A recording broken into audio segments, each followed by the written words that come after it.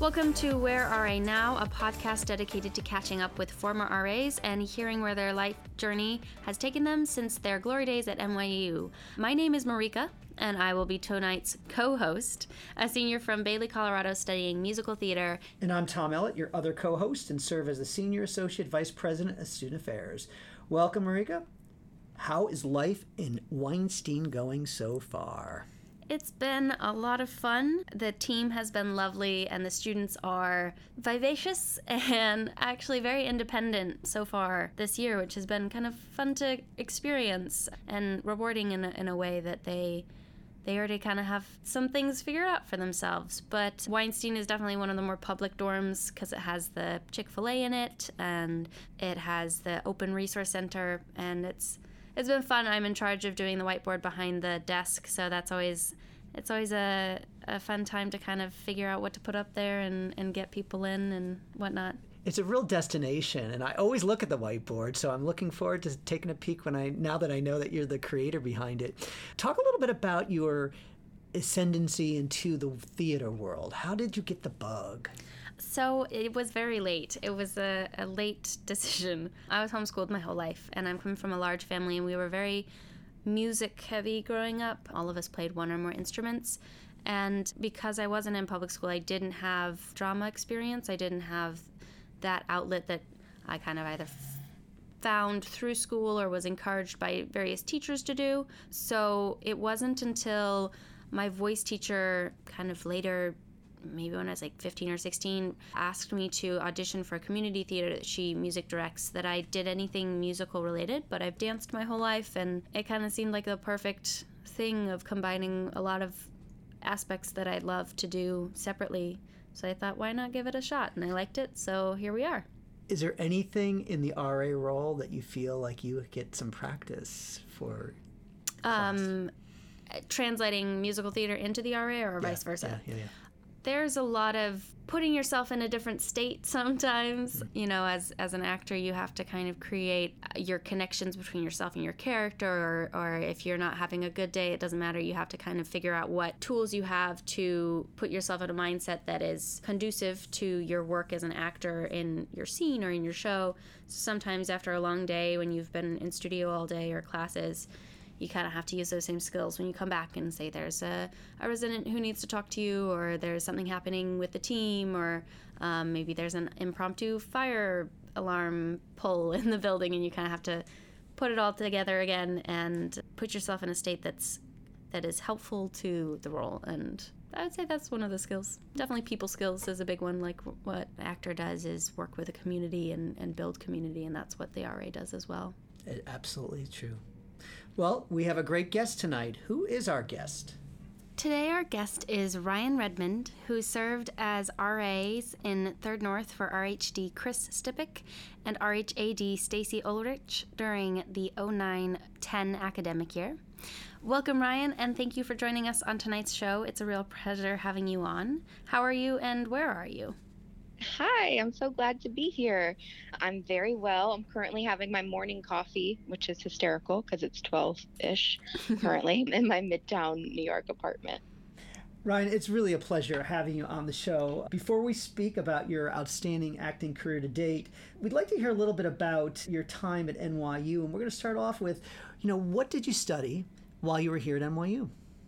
I studied musical theater at Tisch. I was at the Cap 21 studio, which is no longer at NYU, but has since been created as the new studio on Broadway. But yeah, I was studying musical theater at Cap 21. And were you, while you were studying, involved in any clubs or extracurricular activities, or was it kind of just there was a lot going on with, I know studios nowadays kind of pile on the work, so sometimes it's a little hard to find time for that extra stuff. Yeah, well, actually, I just sort of wanted to dive into anything I could get my hands on at NYU. So I was an admissions ambassador. I gave tours to prospective students, which I absolutely loved. And I did the reality show every summer, which was a sketch musical comedy show that we wrote every summer to put up and perform for all of the incoming freshman class and commuter classes. And I did that every summer, and we wrote a completely new show and got to perform it at Madison Square Garden and the Beacon Theater and Radio City Music Hall. And then I became an RA my junior year. So I had a lot on my plate. You did. And I still remember that laugh in the reality show. I really do. It was one of those quintessential my moments. claim to fame. Well, I don't think it's your claim to fame, but it was a wonderful. One of them. No, absolutely. And that scene is still played in the reality show for some years. But I still see you starting it, and it was beautiful. Tell us a little bit about your desire to be an RA while you had your plate full. Yeah, well, I hung out a lot with my friends at Carlisle. Is that still a residence hall? It is. Okay, yeah. I hung out a lot with them there, and because I lived in U-Haul, so it was just right across Union Square. But my best friends lived in Carlisle, and they had an RA, John Fredrickson. I'm not sure if you remember him, but I do. I just absolutely adored him, and he made it look so fun. And I just thought I really wanted to be a part of something like that. And it also didn't hurt that I paid my way through NYU myself, so it didn't hurt being an RA, meant I got some housing paid for. So it was just a perfect, I felt like, transition from being an admissions ambassador. I felt like I gained a lot of really great NYU insight from that. And then I felt like the appropriate next step was to become an RA. Do you feel like as a drama student at NYU, kind of the interplay between being an RA and being a drama student, if there was any crossover or if there was any sort of skills from one area that were extremely applicable or made the other area feel a lot more growthful?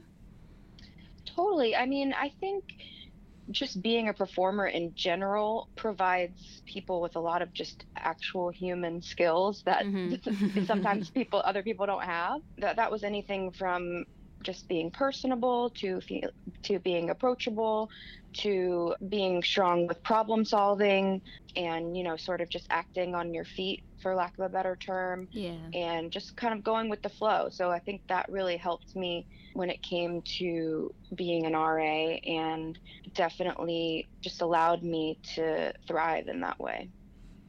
Third North is a particularly lively residence hall with a large staff. Talk a little bit about what it was like to be on a team with peers, all with very different discipline and directions in terms of academics. Yeah, I absolutely loved it. You're right. It was such a big group, and that was the start of my junior year. And like I said, I was an admissions ambassador, so I had some interactions with students in other facets and studying other things at NYU. But I will say my time at Third North really opened my eyes to creating lots of amazing relationships with people outside of my drama program, which was something that I hadn't really gotten until I became a RA at Third North. And it was thrilling to see how their NYU experiences were completely different from mine. And it is such a large school, so it was wonderful to be able to learn from them and just be able to connect with a stern business student and just see how that formed their skills as an RA and, sort of take from that. And Chris and Stacy were the absolute best bosses I could have ever asked for. They truly were shining examples of practicing what you preach, and they made sure that each and every student had the best experience they could possibly have at Third North, and as well as the RAs. And they really led by example, and I've always been so grateful for that because they really just sort of guided us through the entire process while being the kindest and most fun people to work for. Absolutely. We're glad that Chris just got promoted, as a matter of fact. And Stacy, he did? Yes, he did. He's now the director of ResLife. And oh my gosh, yeah. I love it. And Stacy, I still really in contact with. She's a she's live wire. Right? Yes, she is. She is. Yeah, that's what I thought.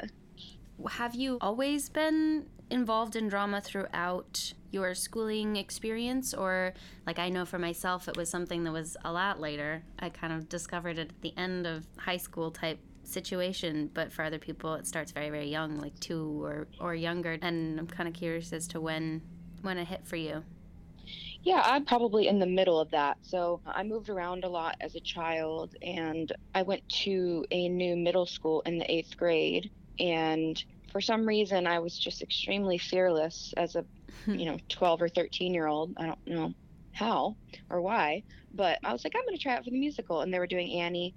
And I was a very competitive softball player, which is why this was kind of out of the ordinary. I didn't really ever do theater before that. Like, I might have done some elementary school production, but I didn't sing. I didn't do any of that. But they were doing Annie, and I auditioned and tried to copy Andrea McArdle on the original album of Annie. And I thought I was going to nail it. And then the cast list came out, and I got the role of Mr. Bundles, the laundryman. So, but he had 3 lines, and it's funny now, it's foreshadowing. I'm currently playing a traditionally male role, but who knew in the 8th grade I started with Mr. Bundles. But then I went to high school, and I had an amazing musical theater director who just really cultivated my talent and kind of pointed me out, was like, everybody look at Ryan, everyone watch Ryan, watch what she's doing, like, do that. So I had that someone that believed in me, and I was like, oh, I'm making people laugh, this is something that I want to do forever. So, and then I had a wonderful teacher named Kate Guyton, who was teaching at a foundation that I now go back and teach with all the time. It's very close to me, the Broadway Dreams Foundation, but she was teaching in Atlanta, and she was also a teacher at Cap 21. So I really connected with her, and I sort of just wanted to emulate her. And I got my mindset on, well, I want to go to NYU because she teaches there, and I want to be near her. And I'd never been to New York in my life. I'd never toured NYU. I just, like my 8th grade self, kind of had this fearless, go-get-'em mentality, and I made it happen. It's fantastic to hear your roots. Talk through the whole idea of graduation from NYU and what it's like to prepare to be a full-time working actor. Well, surprise twist, I did not graduate from NYU. You didn't? I'm still on the loose. We got to get you to finish at some point. Although I know. Trust me, I know. Yeah, I left after my junior year because I had to go make my Broadway debut. That's right.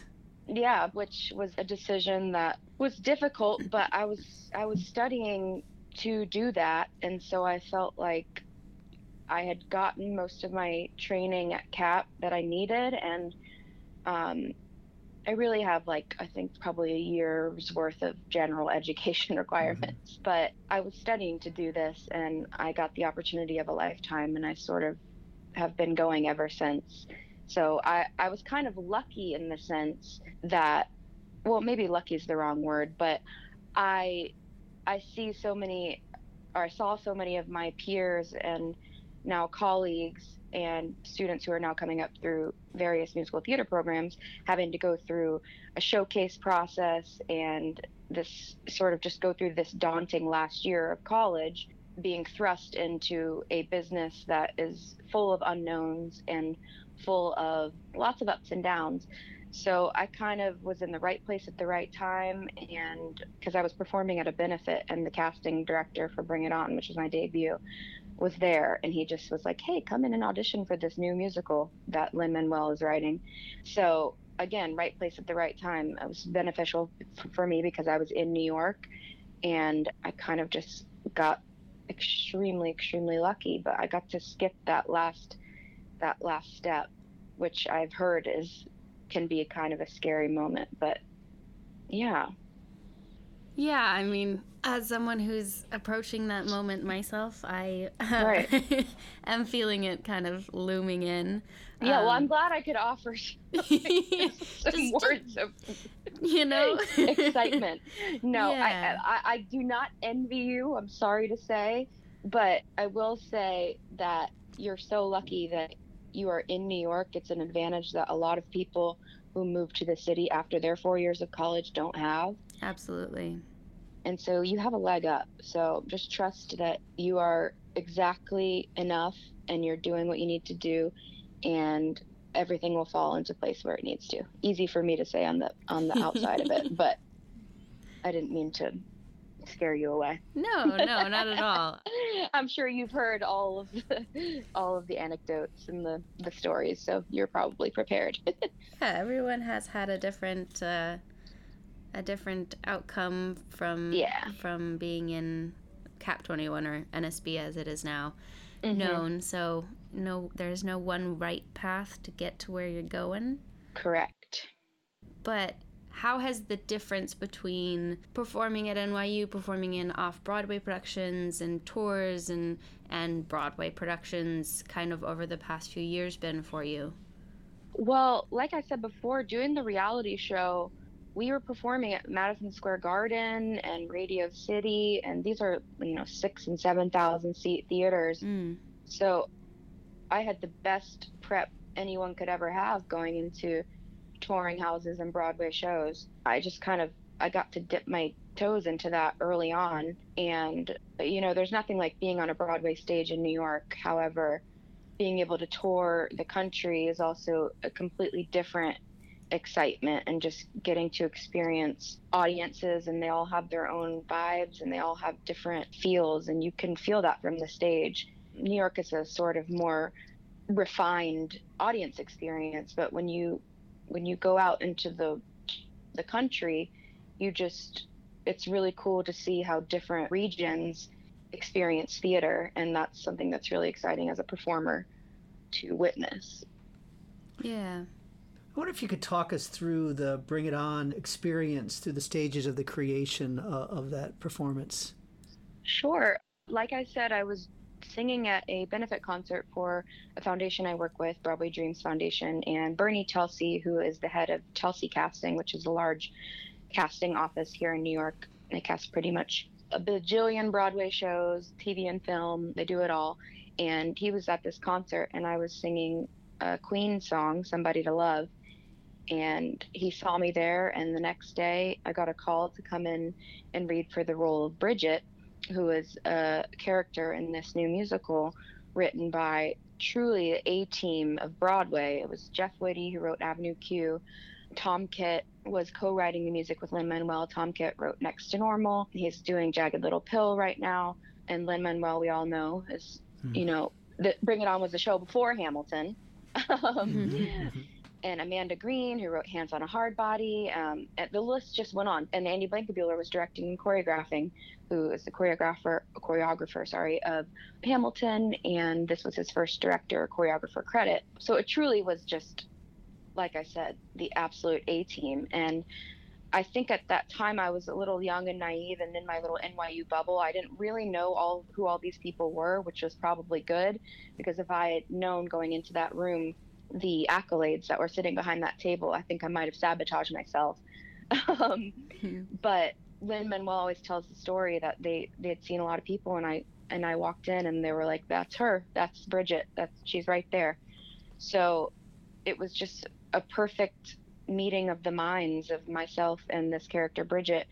And this was the beginning of my junior year, and on our holiday break was when they did the very first reading of Bring It On, which is essentially a week-long developmental process where the writers gather a bunch of actors and they truly hear the script and songs out loud for the first time. Up until that moment, it's just really been in their heads and, them sitting at their piano trying to write this stuff out. But they finally gather a group of actors to put it all together and hear it out loud. And even from that moment, it was sort of fast-tracked because it was such a great team. I think the producers behind it knew that it was going to be something pretty big and something widely loved. And from that moment, I went back to NYU to finish my junior year. And that fall was when they were going to be making their world premiere in Atlanta, which is where I'm from. So that was pretty surreal too. My first professional job was going back to Atlanta, where I'm from, and getting to perform at the Alliance Theater in a role that I got to originate. So that was extremely surreal for me. And then after that, a few months later, we embarked on a 9-month national tour. It was 13 cities, so we got to hit all the cool places. Got to go to LA and San Francisco and Dallas and Houston and Chicago, St. Louis, all the good ones, the big markets. And then we ended in Toronto in Canada, and that's when, a few weeks before we ended, actually, was when we found out. Our producers flew up and said, "Hey, guess what? You guys are going to Broadway."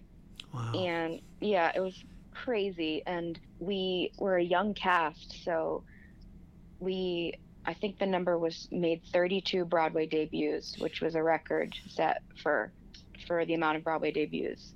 And I get chills thinking about it. It's just so cool that the producers, it's such a fickle business, and they easily could have said, hey, we need some names in this show, but they stayed true to the show that we had, and they let us all make our Broadway debut. And you look back now, and it's really heavy hitters now in the Broadway community. Adrienne Warren, who's about to be Tina Turner, Taylor Louderman, who just finished her run as Regina George in Mean Girls, Jason Gauthier, Ellie McLemore, Greg Haney's in Hamilton, Ariana DeBose just was Donna Summer. Now she's in the West Side Story movie. So they knew, and they let us cultivate our young talent. And it's pretty cool to look back on that and know that they made that decision and let us thrive and, create that musical that was so loved by so many. Yes, it was.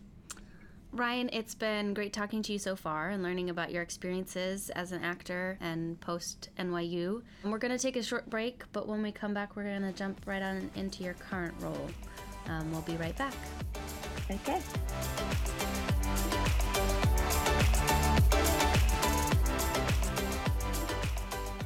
Sorry to interrupt this amazing podcast. My name's Ron Rappatallo, and I was an RA at Weinstein Hall from 1996 to 1997. Just wanted to let you all know that I am a life and career coach. So if you're interested in my services, check me out at Ron Rappatallo, RAPATALO.com. I offer free 15-minute consultations if you sign up via my website. So if you're looking to explore what you want to do next in your career, or if you're stuck in your life, give me a shout out. Peace out, RAs.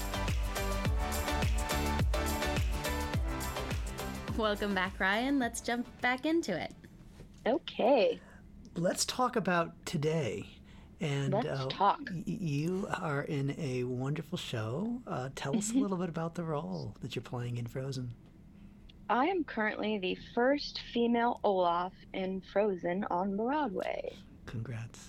Thank you. Yeah, it's so cool. I get to bring this beloved snowman to life 8 times a week in Frozen the musical. It's pretty crazy. Mm-hmm. Yeah, and it is such a specific, Frozen as a musical incorporates a lot of puppetry, and it's kind of what has been your experience translating your other skills in an actor, using your body to manipulate the puppet on stage. And did you have any training prior to jumping into the role, or was it kind of like you got the role and then they trained you on the job for that? Yeah, I never had any puppetry experience before, so that was something that was quite crazy to be thrust into. I had about 4 weeks to train with the puppet before I stepped onto the Broadway stage 8 times a week. So it was a lot of rigorous fast track training and lots of physical therapy and lots of, if we were on video, I could, tapping the top of your head and rubbing your stomach, a lot of brain work that I couldn't have fully prepared myself for, just because I had no idea. And yeah, it was interesting learning that the puppet has to blink like a real person, otherwise he looks just dazed. I move his eyebrows, I make him blink, I make him talk, and that's all with my right hand. And then my left hand has a sort of grip mechanism that moves his arms and makes them bend and open. And then my feet are connected to his feet. So it's a whole apparatus we got there. And yeah, it sort of was just a lot of trial and error and a lot of trying things and failing and then getting back up and trying again. And I'm still I've been doing the role for about 7 months now, and I find new things every day to do with the puppet. And that was only going to be something that came with time. And Lorenzo Pizzoni, who's our puppet master and fight coordinator, he told me that going in. And our resident director also, they were all so supportive of me just learning as I go, and they knew it wasn't going to be a perfect product from day one. And yeah, I've sort of just gotten to cultivate my version of Olaf over the last few months, and that's been really exciting. Was it hard thinking about an iconic role that's been on the screen and people have their perceptions of before they show up to see you, compared to some of the other roles that you created that weren't necessarily on the big screen previously? Yeah, I think that idea sort of left my brain as soon as I knew that, or as soon as rather I thought about how I'm a female playing a role that's played by a man. So that just kind of freed me from any ties that could have bound me, so to say. So I am a female, so there's no way that I could copy really anything that the boys have done. So the Disney team was so wonderful in the fact that they let me find my own version of this character, and they let me infuse myself into it, and there was never any sort of whip, being placed upon me to do it a certain way. It was always very collaborative, and they always allowed me to, like I said, just really find my own way with the puppet and with the character. That's as it goes, that's one of the best things you can ask for as an actor. Exactly. Yeah. So, it's very especially important. going into a Disney show, I had all of these preconceived notions that, it's a well-oiled machine by now, and I went into the show a year into its run, and I was fully expecting to be told, okay, you go here on this line, and you do this on this line, and you lift your arms on this line, and you stay within that box. But that is absolutely the opposite experience that I had, which was very welcomed and unexpected, and truly made my experience awesome. Yeah, which is wonderful, because that's part of the reason why we want to stay in it and work with the people that we work with in the end of the day. Yeah. Did you, knowing that this was a role that was originally written for a male actor, how has the process been in terms of also knowing that maybe you've played more female-heavy characters in terms of your history, though you said you started with playing a male role back in middle school. How has is there been any change to your vocal regimen or your process before the performance, or are you kind of approaching the role as this is a neutral character, or Olaf is now a female snowman, or is there kind of this idea in your head that you're playing a role that is set and your version of it, if that made sense? Yeah, totally. Olaf is still a boy, so I sort of just look at it as I'm just giving my voice to him, and because he's technically somewhere around the age of 10, is what I've always been told. So he's a young boy, and I like to think of it as, think about how many of our favorite cartoon characters are men that are voiced by women, Bart Simpson, Woody Woodpecker. And so I just think I'm giving my voice to him. So he's still a boy, but I don't really stress too much about making him sound like a boy. He's a cartoon character, so I sort of cultivated his voice just to be, it's just a little bit heightened, and he's pretty much excited about everything. He's a little sarcastic, and everything he's seeing is new to him. So that is how I was able to just infuse the whimsy of him and, really not worry too much about making him sound masculine, because he is a young boy. That makes sense. Absolutely. Yeah. You work a really rigid schedule in terms of what you do. How do you take care of yourself? How do you rejuvenate from the daily grind of 8 shows a week, which, with the physicality that you do, that's a lot. Yeah, it is a lot. It's, especially in this role, it's more physically demanding than anything I've ever done. So I get physical therapy twice a week. I get massages. I have to make sure I sleep enough. I drink a ton of water. Mm-hmm.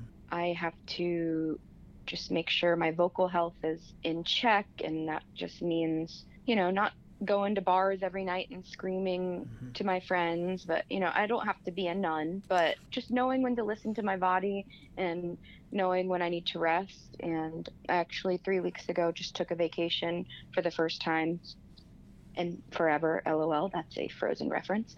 But truly for the first time in forever. And I went to Mexico for a week to Tulum, and it was amazing. So just things like that, knowing when it's time to take a break and fully reset and get back to the grind of New York City and doing an extremely rigorous show. Yeah, well, that's one of the careers where you just kind of don't get to have a rest in the same way, because you are expected to produce the same product every night, no matter what. Exactly. So good for you for taking a vacation, because sometimes Thank you. Sometimes it's hard to do that. You're like, no, I've got to be out there. Right.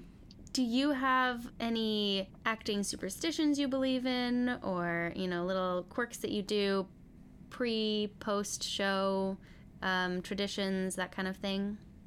I definitely still believe in saying Macbeth in a theater is terrible luck. That's pretty much the only superstition I believe in, but I have a few little traditions I have with various actors in the show before I go on stage, like, and crew guys, like I have to fist bump Tim and Keith.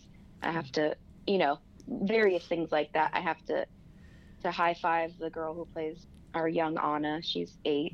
So just little traditions like that. Ryan, I do need to go back one step. You just mentioned you're working with young children in the cast, but you've also worked with, and then you were in the show where so many of you started with your Broadway career, but you also were in If Then, in which I had a chance to see, with some really esteemed performers who've been on Broadway for a long time. What is that like to be on stage working with people who have lots of credits on Broadway to those whose first time it is to be on Broadway? Yeah, well, working in If Then was truly just a masterclass every day I was at work. Dina Menzel, Anthony Rapp, LaShawns, Jen Colella, these were all people that I grew up listening to in my Georgia home, and then fast forward, I got to be on stage with them. So I was just constantly trying to take in as much information as possible and see how they worked and watch their process, and just sort of take a step back and listen and just take in as much as I could from them. Whereas working with the younger ones, it's truly miraculous to see how these little girls, because we have 2 young Annas and we have 2 young Elsas, so they switch off every night. So they only do 4 shows a week each, because I can't imagine being 9 years old and carrying a show on Broadway 8 times a week. But it's truly miraculous how they're just fully able to step out on a stage in front of 1,700 people at the age of 9 and 12 and have sort of I don't want to say a lack of, it's a fearlessness, maybe like I was talking about with myself in the 8th grade, but I don't know if I could have stepped foot on this kind of stage in the 8th grade. But it's just a fearlessness and a whimsy that it's nice to lock into that as a performer who's my illustrious 8-year career. But it's wonderful to have that reminder that we once started as that wide-eyed, bushy-tailed young performer, and to see them grow and to see them, find their voices as young actors is something it's cool to see and to watch. Yeah, they're definitely gonna go through a different process than, say, somebody who starts that post-college or whatnot. But, it's fun to work with them, and kind of in the same vein, but back to the NYU side of things. Do you still stay in contact with any of your fellow RAs? And if so, how and who? And, how has that been post-grad, but not actually graduating with the rest of them, maybe? Time for shout-outs. Right. John Marsh, who I was a RA with at Third North, he was a year above me. I'm pretty sure he's come to every single one of my shows, or if not all, like most of them. He's just the sweetest. I keep in touch with him. I keep in touch with John Fredrickson, who I talked about before. Yeah, and Chris and Stacy, for sure, they've come see my shows as well. So yeah, a lot of social media keep up, and that's 2019, just sort of keeping track of everybody through Facebook and Instagram. But yeah. Excellent. I hear the bell for speed round, so we're going to jump in. We'll go. Oh my gosh. Ryan, your favorite dining hall? Oh, Kimmel, 100%. Broadway show you saw as a student?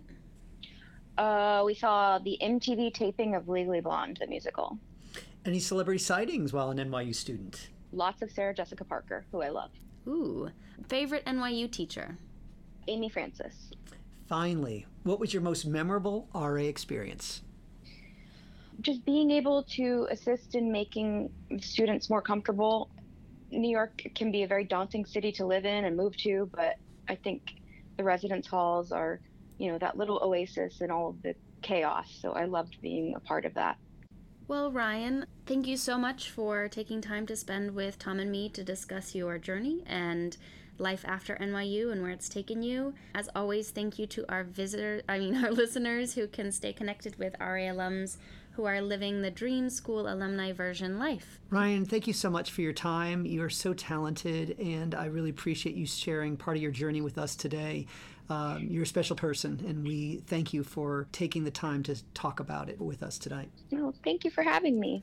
Special thanks to my engineer, Colin McRae, Executive Director Duncan Lemieux, and Executive Producer Shahara Ranasinghe, and to the current professional staff and the alum staff, Will McGrath, Chris Stippick, CJ Barnes, Stephen King, Kat Monaco, Siobhan Martin, and Sharmila Prasad, who have assisted these great RAs in skill acquisition along the way. If you like tonight's show, look for more content on the newly unveiled NYU RA alumni website at www.where-ra-now.webflow.io/, which lists RA favorite books, pics of all-time favorite RAs, alumni accomplishments, and ways to be mentored. Until next time, go out there and write your book.